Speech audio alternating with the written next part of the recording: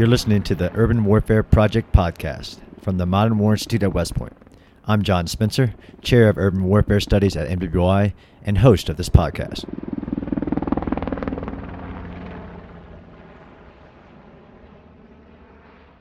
Today's guest on the podcast is Mr. Stuart Lyle, Urban Operations Research Lead for the Defense Science and Technology Laboratory, basically, my summary, the DARPA of the UK, and Major Jason Giroux of the 1st Canadian Division Headquarters.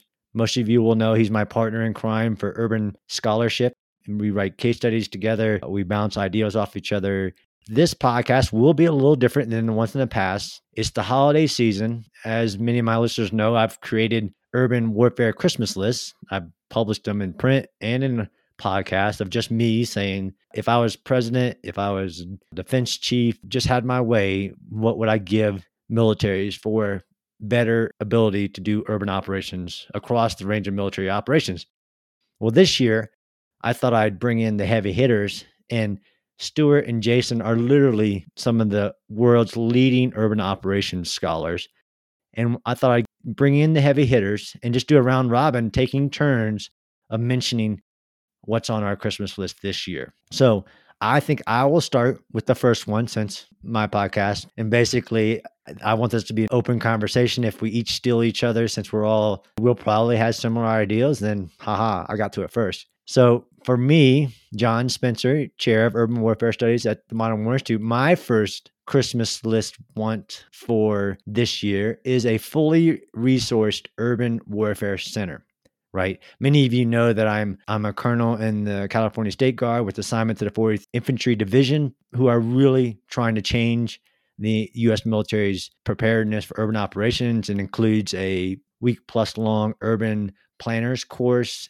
All amazing initiatives that I do believe is the biggest thing to hit the U.S. military in decades, but it's not fully resourced like, for instance, other major centers in the U.S. military. So the number one on my list would be a fully resourced research center, which would include the 40th Infantry Division's leadership, but also add resources to add parts to it, such as a academic research center, billets. It's all about money and what you can do. So with that, I'll turn it over to my other experts in urban operations. And if you don't mind, guys, if you could give us a little bit of background to yourselves and your expertise and experience in urban operations, and then give me your first item. My name is Stuart Lyle. I'm the Urban Operations Research Lead for the principal organization that provides science and technology support to UK defence. So we provide the scientific and technological support to them, providing horizon scanning of technology, experimentation, and that sort of thing. But then on the other side, what we do is the work that I do, which is provide an analytical support to help decision making. So we have the technologists who sort of push the boundaries, and then we have people like me who then try and look at where the operational opportunities are for that technology and how we can fit it in. So that's what I do. I predominantly focus on future land warfare, supporting the British Army headquarters with their thinking about the army after next. And then obviously that has thinking about future warfare has a very strong urban operations lens to it. So that's where my primary focus is. So I'm going to build on what John said and say, yes, we want an urban warfare training center, but I want to have bespoke urban warfare courses that are held at all levels. So section, squad tactics, platoon, company tactics, and then higher. And I want to make those compulsory for promotion and not elective. So at the moment in the UK military, there's the Urban Operations Instructors course. It's an elective course. You choose to go on it, or you can be sent on it, but it's not a compulsory course. I want to make these things compulsory. Urban is the most complex environment. It's actually also our most frequent single environment that we operate in. So I think having something elective in that isn't really enough. And I think we need to be sort of pushing this thing harder and making these courses compulsory. Awesome. Jason, you're up. Thanks, John. Major Jason Giroux. I'm an infantry officer with the Royal Canadian Regiment of the Canadian Armed Forces. I've been involved in urban operations training for 2 decades. John calls me his unicorn because I am an urban operations instructor, and I'm also an urban warfare historian, and I've been doing this now rather intensively over the past 7 years within the Canadian Armed Forces. I just want to give my appreciation to John for having me back for a second podcast and welcoming our British counterpart, Stuart, to today's program. I hope our listeners out there will give us positive reviews that we have a very diverse but focused group here today. We have an American, a British, and a Canadian scholars and warriors who are very passionate students of urban operations. So we hope to give you a good show today and that you'll all walk away with having learned something. My first urban operations Christmas gift I would like to give everybody is money. Lots and lots and lots of money. John mentioned it earlier. Now, one day when John and I were having beverages together, he confessed to me that he thought love made the world go round. But Stuart and I, and you, the listeners, know that it's actually money. Money makes the world go round. Now, before you sit there and go, okay, Drew's just throwing money at the problem, or, well, all military training could benefit from having more money to support it, not just urban operations. I want to put this into an urban operations context and let me further slice it into three parts. There's the money you need before an urban operation, the money you need during the urban operation, and the money you're going to need after the urban operation completes. So the first gift is the money you need before the urban operation, which includes purchasing all of the fantastic kit and equipment and weapons, constructing the training facilities, and building the programs that John and Stuart are going to be discussing. And I won't focus on the equipment because John and Stuart are going to do that, but I do want to emphasize the training facilities. It includes building the training facilities or sending our soldiers, sailors, and air persons to those bases which have invested the money to build good urban operations training facilities. Now, I'll be candid, I don't think a lot of Western militaries have a lot of good urban operations training facilities. A few buildings and maybe some sea cans that are plopped down in the middle of a big open training area and spread out with large spaces in between. That may be adequate for some small unit training, the hands and feet stuff, as they call it. Lieutenant Colonel Ralph Peters stated that whenever people think of urban operations, they just think of buildings. And to go further, some people just think of infantry soldiers clearing buildings and that's it. But a lot of the training facilities we have around the world are completely inadequate if you are a senior officer or a senior NCO who has to look at the bigger picture of training to plan, sustain, and employ the combined arms tactics necessary for a company or a battalion, a regiment, a brigade, or a division in urban operations. Very fortunately, John and I were keynote speakers at the NATO Special Environments panel out in Los Angeles this past September, and we had the opportunity to go visit the United States Marine Urban Operations Training Site at 29 Palms, and it was very impressive. And talking with John, the city of Rosiche out at the U.S. Army National Training Site in California is even larger. Our German friends have built a sizable site at Schnoggersburg, and France's Urban Operations Training Site in Sassone, Le Centre d'Entraînement aux Actions Zones Urbaines, or CENZUB, also a very sizable facility. These are the templates and these are the models that all militaries have to strive for. These training sites have hundreds of buildings, sub-training passages, special effects capabilities, cameras to record the training, distinct areas like marketplaces and embassies, prisons, stadiums. And these training sites are very expensive. But if your military cannot afford to build them, then you have two options. Either send your soldiers, sailors, and air persons to these American, French, or German sites, or you find a small village or an area of a city where your military can rent or purchase the buildings and property they rest on to do the training. The latter are very rare, but they're out there. When I was supporting a part-time Army Reserve unit up here in Canada, the Argyll and Southern Highlanders of Canada out of Hamilton, Ontario, we conducted 3 years of urban operations training, the hands and feet stuff. But we did find an abandoned military village that had been part of the distant early warning line way back during the Cold War. It was located a couple of hours northeast of Toronto. And we discovered that it was now owned by the Royal Canadian Mounted Police, and we asked permission to conduct training there. An entire town that we could smash and break and destroy, and we just needed to go back and fix it all up again afterwards. It was great. So before you launch into an urban operation, invest the money to train your soldiers to purchase and use the specialized kit, equipment, and weapons, but send them to the appropriate training facilities so they understand how physically large and complex urban environments really are. John, I think that's good for now. I'll stop there and I'll let you and Stuart have a turn, and then I'll go back to the money because I do have more related topics with money, if that's all right. Perfectly okay, Jason. And I don't know about this conversation about love making, but I don't drink. So, but if you remember that, that's okay. Well, yeah. Well, maybe I was having a few drinks at the time. That's right. Okay. So the next item for me is something that I can fit under my tree. I do like gear. I like to discuss everything from the tactical up to the strategic in urban operations. But I do think a lot of our equipment drives how we train, which drives how we think about the next urban operation. And I know that each one of us could talk about different gear from the past or different gear that we could even imagine to help tactically accomplish a task in the military for urban operations differently. So my next Christmas list item is a robotic smoke emitter. And it's not that easy because somebody will say, well, we have that. I've seen some YouTube clips of that. One, I want a cheap, expendable robotic smoke emitter, maybe even airdroppable that I can just drop all around an urban environment that I'm about to go into. And what we don't have, I think, today is a breathable smoke. So, John, why do you want this? One, I want it because in the urban terrain, whether you're the attacker or the defender, he who can see the enemy, whether you're inside the building, which gets to, seeing through concrete, but let's just stick with in the open environment, right? In the streets, in the alleyways, in the approach march, he who can see has an advantage. So I want to take that advantage away from everybody. And even if I'm opposing a highly technological force, let's say a Chinese or Russian that I think have thermal sights, I still would want these smoke emitters who is just going to blanket the urban environment with a dense smoke cloud that only those with the capability can see through. And I think one of the, for instance, that I just came back, most listeners know from Nagorno-Karabakh, where I got to walk the ground of the Battle of Susha, one of the biggest battles, I think, of the last at least decade, if not more. And what changed that fight was a heavy fog rolled in. And I was actually, when I was there last month, a heavy fog was there on the day I was there, and it changed the fight. So I think if we had the capability to deploy smoke at mass and persistence, right? So not in a hand grenade that I'm going to throw out and last for 10 to 15 seconds, 30 seconds max, whatever.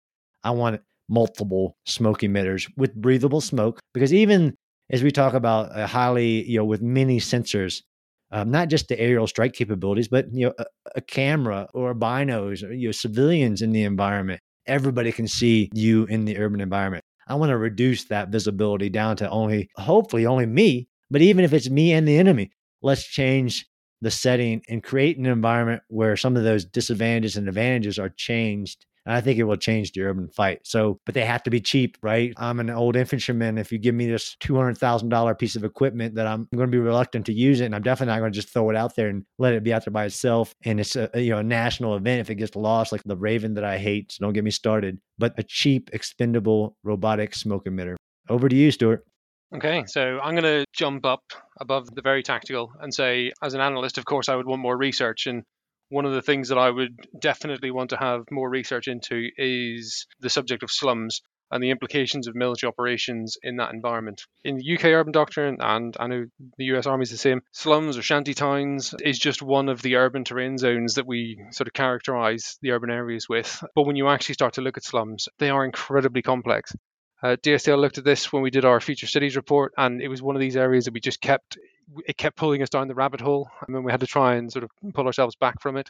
Slums are so incredibly complex because they're effectively where traditional governance stops, traditional infrastructure stops, and where traditional law and order stops. So you have the unofficial governance, the unofficial infrastructure, and the complexity that provides, and then the density of both the buildings, the terrain, and people. They're culturally, demographically very diverse as well, so trying to understand them is incredibly complicated. We can't avoid them. Slums currently represent 33% of the global urban population. It's predicted to rise to 40% by 2030 and then rise up to 50% of the global urban population by 2050.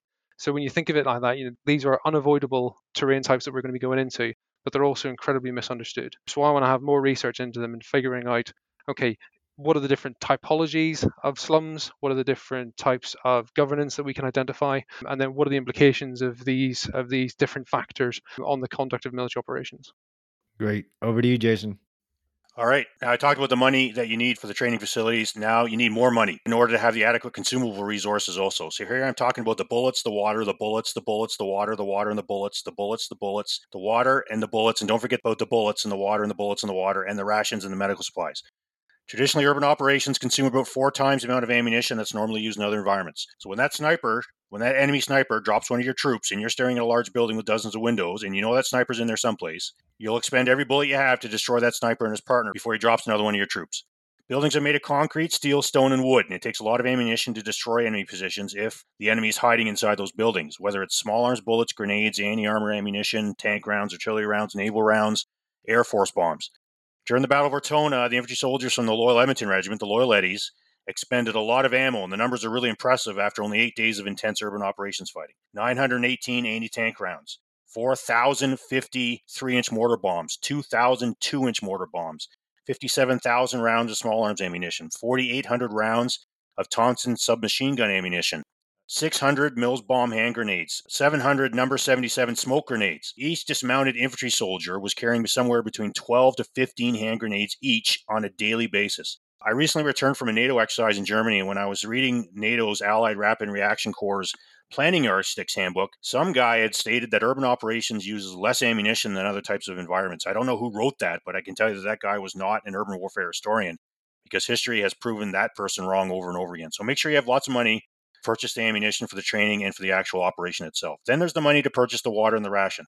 Urban operations are very hungry and thirsty work. We need to have about 250% the normal issue of rations and water as a result. Our bodies need about 2,000 calories a day to do our normal daily routine. And urban operations soldiers, especially the dismounted ones, will need upwards of about 5,000 calories a day. They're climbing up and down several flights of stairs and up ladders. They're running through streets. They're crawling through subterranean systems. They're lifting each other up through windows and holes in walls. They're moving heavy furniture around. 3 rations a day, not good enough. Try 9 rations a day. Ensure you have 1 fresh ration a day, because military rations don't have enough of the calories. 1 camelback of water a day, not good enough. Try 3 camelbacks full of water a day. You can't trust the water in the city's pipes. It could be of poor quality. The enemy may have poisoned the water. They may have turned the taps off completely. So you're going to need a lot of money to purchase the rations and the water that your troops need to fight an urban battle. Then there's the money you need to purchase all the medical supplies and to train more medical personnel. Urban operations usually generates 3 to 6 times the amount of casualties than normal. I'll put that into a context. During the Second World War, not the fighting on the Eastern Front between the Russians and the Germans, or the Pacific Theater where the Japanese were so fanatical, but on the Southern and the Northwestern European fronts. So we're talking North Africa, Sicily, Italy, France, and the Low Countries, and into Germany. Casualty rates were about 2 to 5% on average, sometimes a little more, sometimes a little less.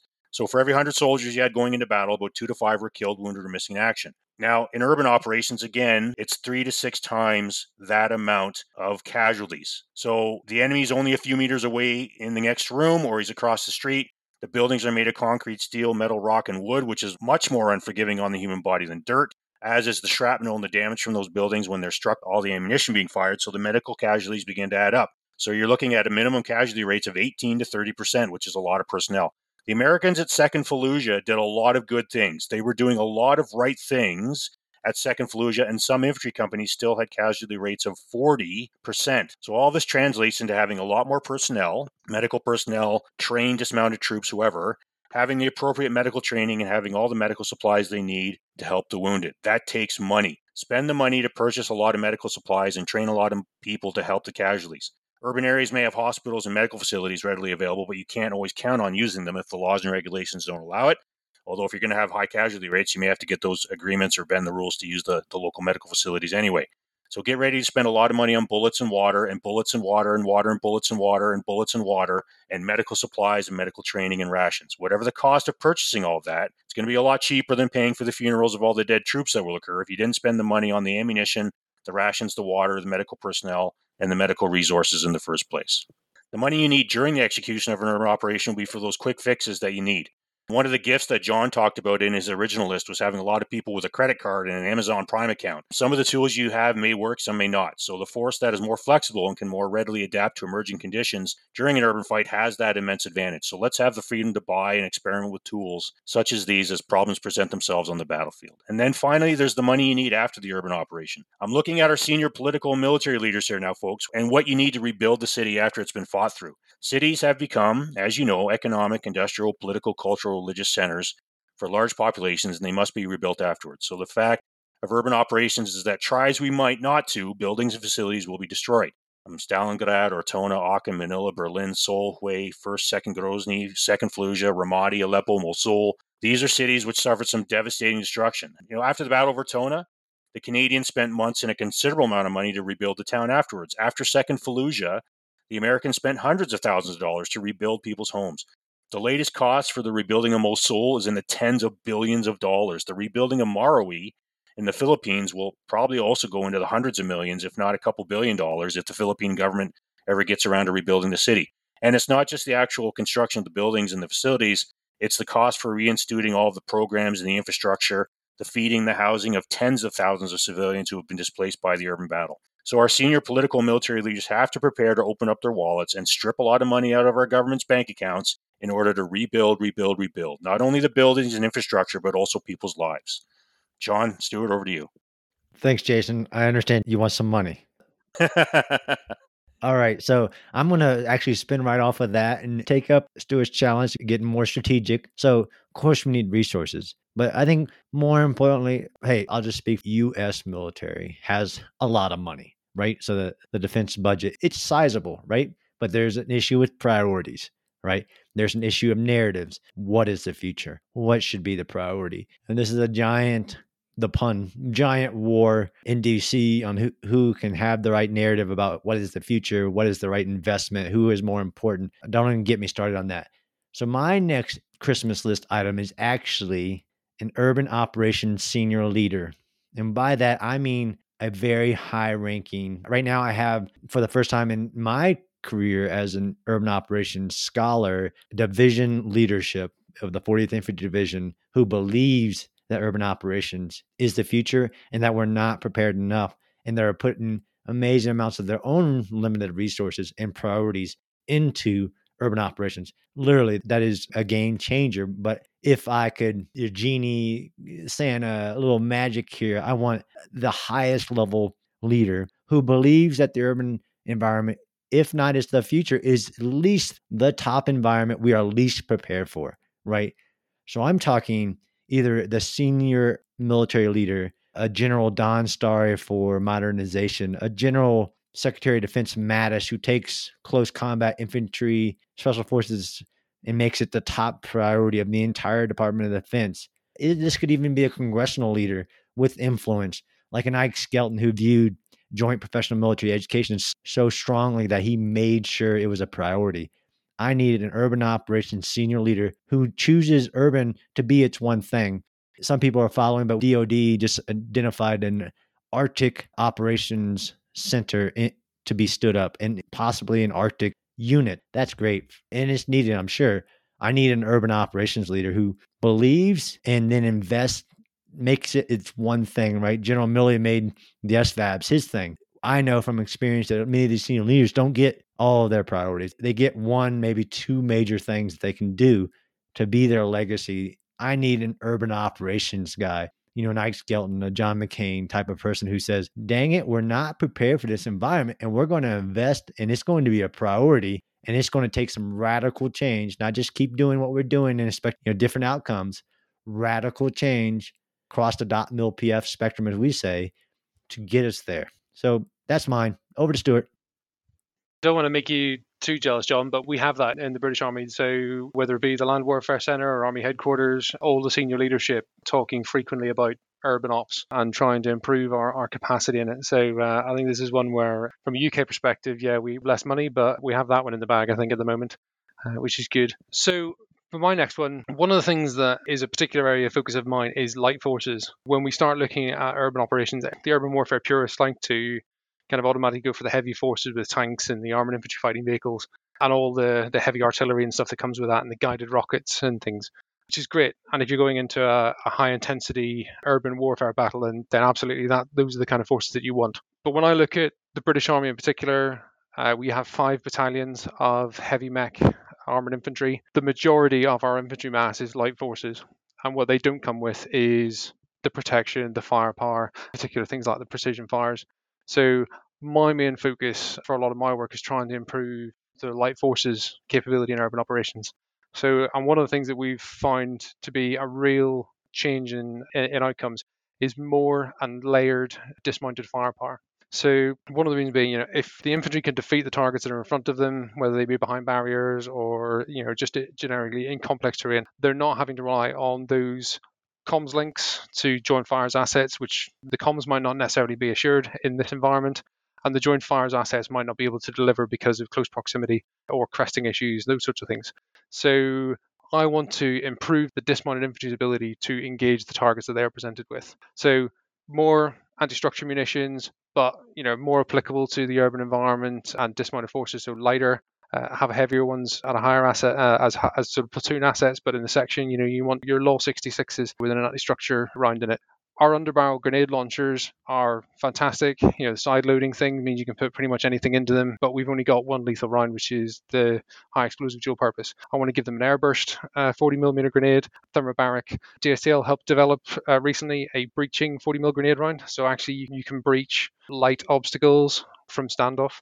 So being able to exploit those sorts of systems, absolute game changers for the full spectrum of urban warfare, because we won't be deploying tank into low-end counterinsurgency, but that doesn't mean that you won't face punchy urban fight in it. So I want more and layered firepower to try and give the dismounts the ability to engage the targets that they are presented with without having to rely on the joint fires, which, as Jason said, it creates collateral damage, which then raises the cost post-conflict, it raises the casualty rate, and all those sorts of things. All right. Over to you, Jason. Okay, second urban operations Christmas gift I would like to bequeath, if you give me this leeway, is that of time. Over the past few years, whenever I've been giving lectures on urban operations, I always tell my students that I'm not going to get them smart on this topic in the hour or two that I have them in front of me. All I can do is give them the basics and then coach and mentor them along the way. This is such a complex and complicated environment that militaries must spend weeks or even months getting their personnel smart on it. Now, I'm not suggesting that every soldier, sailor, and air person in the world become a specialist in urban operations. Far from it. Australian Michael Evans wrote an extremely intelligent, thought-provoking piece called City Without Joy, Urban Operations in the 21st Century. And within that fantastic read, he talked about militaries needing to have a generalist and not a specialist approach. I think our listeners would agree that Western militaries must be able to meet any type of threat that our enemies deliver to us. We must be ready to protect our nations in any kind of environment. So to state that everybody and their dog must become an urban operations expert is beyond reality. However, given the trends that we're now seeing, more than half the world's population currently lives in an urban area. Those numbers are growing every month, especially in the third world. By the time the next generation of children grow up, you could see 2/3, 3/4 of the world living in an urban area. Our enemies know that urban operations are a weakness because we haven't spent the money, time, or the educational training to get our warriors smart on this environment. Our enemies see urban areas as the great equalizer. These are the reasons why we're being drawn into this environment. So keeping Michael Evans in mind, let's not focus all of our energies on urban operations, but given the trends, let's be mindful that the urban environment is becoming more and more likely as the environment we'll be fighting in. So let's get our people as smart as we can on it while ensuring we don't forget about the other environments so that we don't put our warriors' bodies into body bags. We must spend the time that it takes to get our people, military and civilian, smart on this topic. Given its many challenges and complexities, we must have as much time as possible to do urban operations training. I'm not talking just about the hands and feet, tactical clearing rooms and stuff. Don't get me wrong, that stuff is important, but just as important is the senior officers and the senior NCOs of our militaries to take the time to learn about urban operations planning, tactics, and sustainment at the higher levels. That material's out there. Take the time to read it, analyze it, and understand it. Take the time to do the training. Learn from your errors and do more training. It's like what Confederate General Thomas J. Stonewall Jackson stated. I'm obliged to sweat them tonight, sir, so that I can save their blood tomorrow. And believe me, there's no lack of sweating when it comes to urban operations. An Israeli military statement I've heard is there's no such thing as a fully trained soldier. You won't learn everything about urban operations. John Stewart and I have been studying urban operations for years. We've been doing it probably for almost 2 decades now, and even we don't know everything. That's why we consider ourselves students of urban operations and not really subject matter experts. We just happen to know a little more than the average soldier, sailor, and air person. But take the time to study as much as you can about this subject, and it'll make you a better urban warrior. John, that's good for now. I'm going to come back to time as another gift later on if you want to carry on.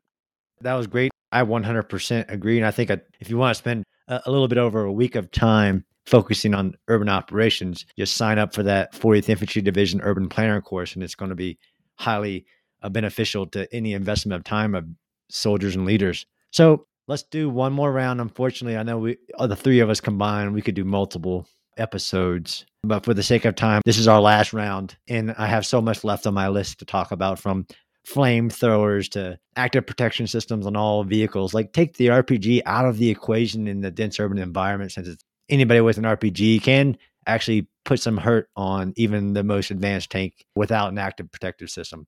From city watchers to tear gas. You guys know I'm a big fan of tear gas. So many things that I want to talk about. But look, some of this is, I got to have more money. I got to have more leadership. I got to have priorities. But one thing I think that could radically change a military formation's ability to do urban operations, literally the most complex terrain you could ever send a military force into, that could be done today with something with like a Secretary Mattis type of initiative at the highest level. And when this came about for the close combat lethality task force that we were doing, it was almost viewed as it's just too hard to take on is the personnel equation of this, right? Human minds, yes, they'll be augmented in the future with artificial intelligence to help decision making. Got it. There's just a limit to the human mind and with the way we approach our professional military education to individual leaders.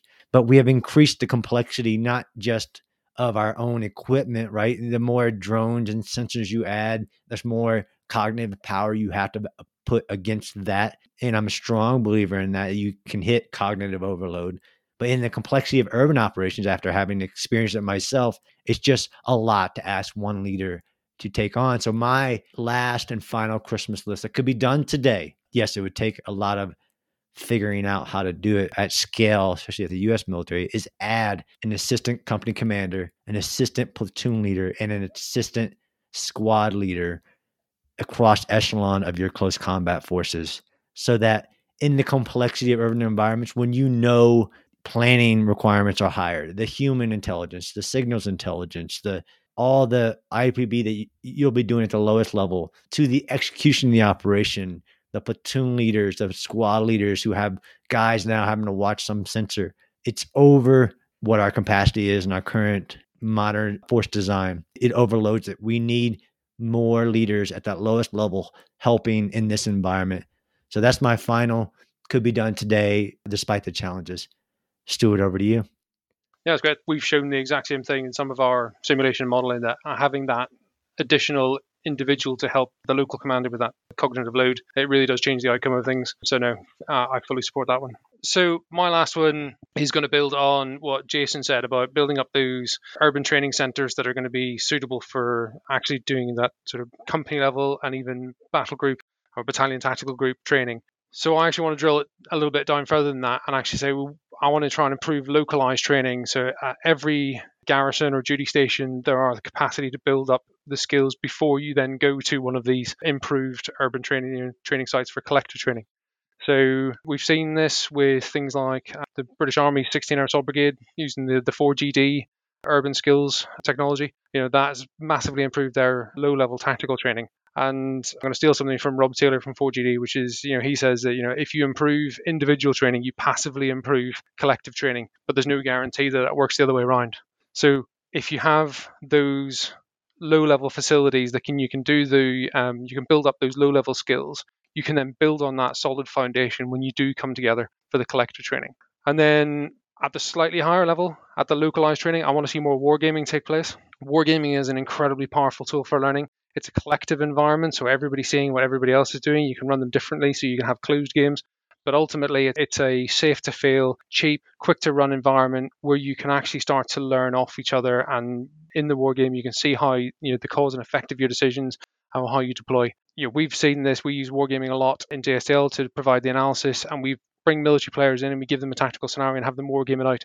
And the level of detail that we can go into when you go to these collective training sites, you can't fire 120 millimeter cannon rounds at a wall and then easily simulate what happens beyond that. You can't necessarily replicate artillery or airstrikes correctly and to the level of detail that you need. You can do that in a war game, so you can actually start to train people how to employ the full spectrum of effect that they would have access to at a company group level. So more wargaming for junior officers and to company commanders, and then more localized training to build that foundation of urban skills that you can then build on when you come together for your collective training. Great. Over to you, Jason. Okay, John, I'm going to combine the last two. Here we go. Okay, there's the time you need to conduct a proper intelligence preparation of the urban environment. One of the many reasons why the Americans were so successful at Second Fallujah was because they spent May to November 2004 conducting a proper intelligence assessment of that city. There's so many factors in a city's system of systems that to study them all will take months, and I won't list them all because it'll just take too much time. But all these factors have to be studied so our soldiers, sailors, and air persons know what they're getting themselves into. Dr. Russell Glenn and James and Joe Medby wrote a book called Street Smart, Intelligence Preparation of the Battlefield for Urban Operations. Very good read. The American doctrinal publication, Intelligence Supports Urban Operations, is also fantastic, gives you checklists, absolutely fantastic. Time also plays a psychological factor with having operational and tactical patience. We have to make everyone, even our senior military and political leaders and our civilian populations back home, understand that urban operations takes weeks or months.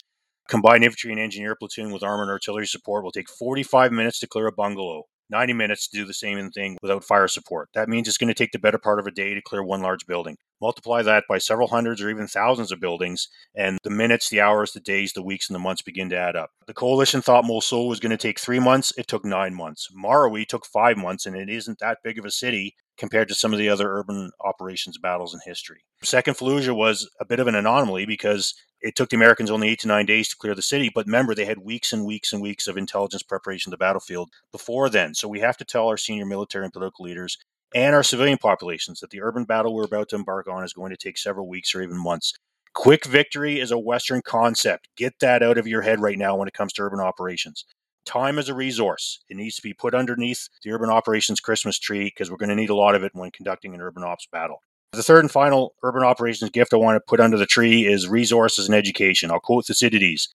The nation that makes a great distinction between its scholars and its warriors will have its thinking done by cowards and its fighting done by fools. I'll also quote General James Mattis. By reading, you learn through others' experiences, generally a better way to do business, especially in our line of work where the consequences of incompetence are so final for young men. Ultimately, a real understanding of history means that we face nothing new under the sun. It's the same with urban operations. This is not a new topic, folks. Modern urban operations, basically everything from the Battle of Stalingrad to the present, has been written or discussed about extensively. There are no lack of doctrinal publications, case studies, resources, books, essays, theses, articles, podcasts out there. And don't ignore our military's doctrinal publications. I've read American, British, Canadian, French, and NATO urban operations doctrinal publications, and all of them are quite good.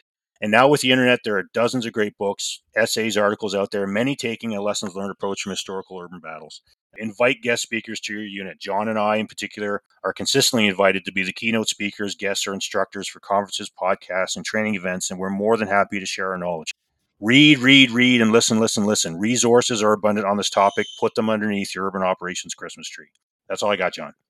Well, Jason, that was a lot. And Jason and Stuart, what an amazing list. And if we could only have a couple of those, what a difference we would make. So actually, Jason, you just mentioned a bunch of things that really keyed me. Intel and Urban Operations Manual was just made inactive or recently made inactive, which just shows some of the issues we have as we ebb and flow and how we do things. What's the priority? Where is it that piece of information located? Don't get me started. And books, I'll have a book coming out next year, just so you know, on urban operations, which we use these amazing conversations we're having on one podcast and turn it into a different media, which in there is also Jason's lecture on Ortona, since Jason is probably the world's leading expert on the Battle of Ortona, which I get to make him a little bit jealous and tell him that I get to go walk that ground next year, which I know is just a little friendly nudge there.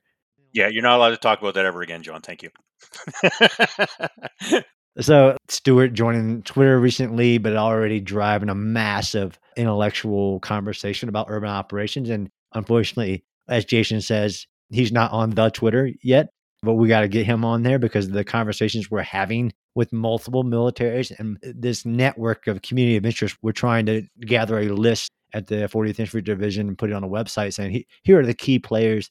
Stuart and Jason, of course, are at the top of that list, as in exactly like Jason says. I don't know if he stole it from me, but we are students of urban operations and not experts. We don't consider ourselves that because the girth of expertise you need and the different categories of expertise in this are huge. I consider myself a little bit of a novice and even understanding the institutional history of the U.S. military's interest in preparing for urban operations. And there's some giant inflection points of that. And I understand Stuart and I agree that the UK is at a very high inflection point of wanting to make changes to be prepared for urban operations. And I'm hopefully going to ride some of that and watch the fruits of that initiative and that interest in focusing training and work in urban operations that the UK is doing.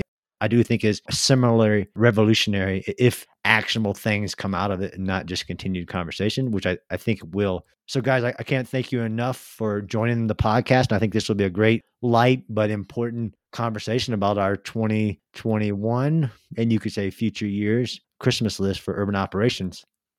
No, thanks, John. It's been an honor to be on the podcast. Been listening for a very long time, so it's an honor to be a guest on this. I'd just like to say, this is listened quite extensively within the British military, and I'd say thank you for doing it. But then also, I'd like to speak to anybody in the British military who is interested in urban operations. By all means, DSTL is a resource for you to use. Reach out to us. You can find us on the system. You can find my name on the system, certainly. So you can reach out if you've got any urban specific questions. Feel free. Thank you. And I'll echo Stuart's appreciations, John. Thank you very much for having me back on the second podcast. And I'm also available for anybody within the Canadian Armed Forces. You can find me on the D1, or you can find me on the Modern War Institute website, working with John on the case studies. Thanks, John. Thanks, guys.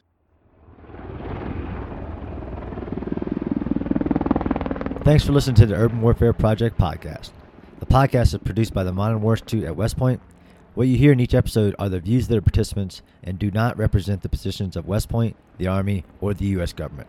You can subscribe to the Urban Warfare Project podcast on Apple Podcasts, Stitcher, or your favorite podcast app. And be sure to check out NWI's other podcasts, as well as the new articles we're publishing every day on our website. Thanks again for listening.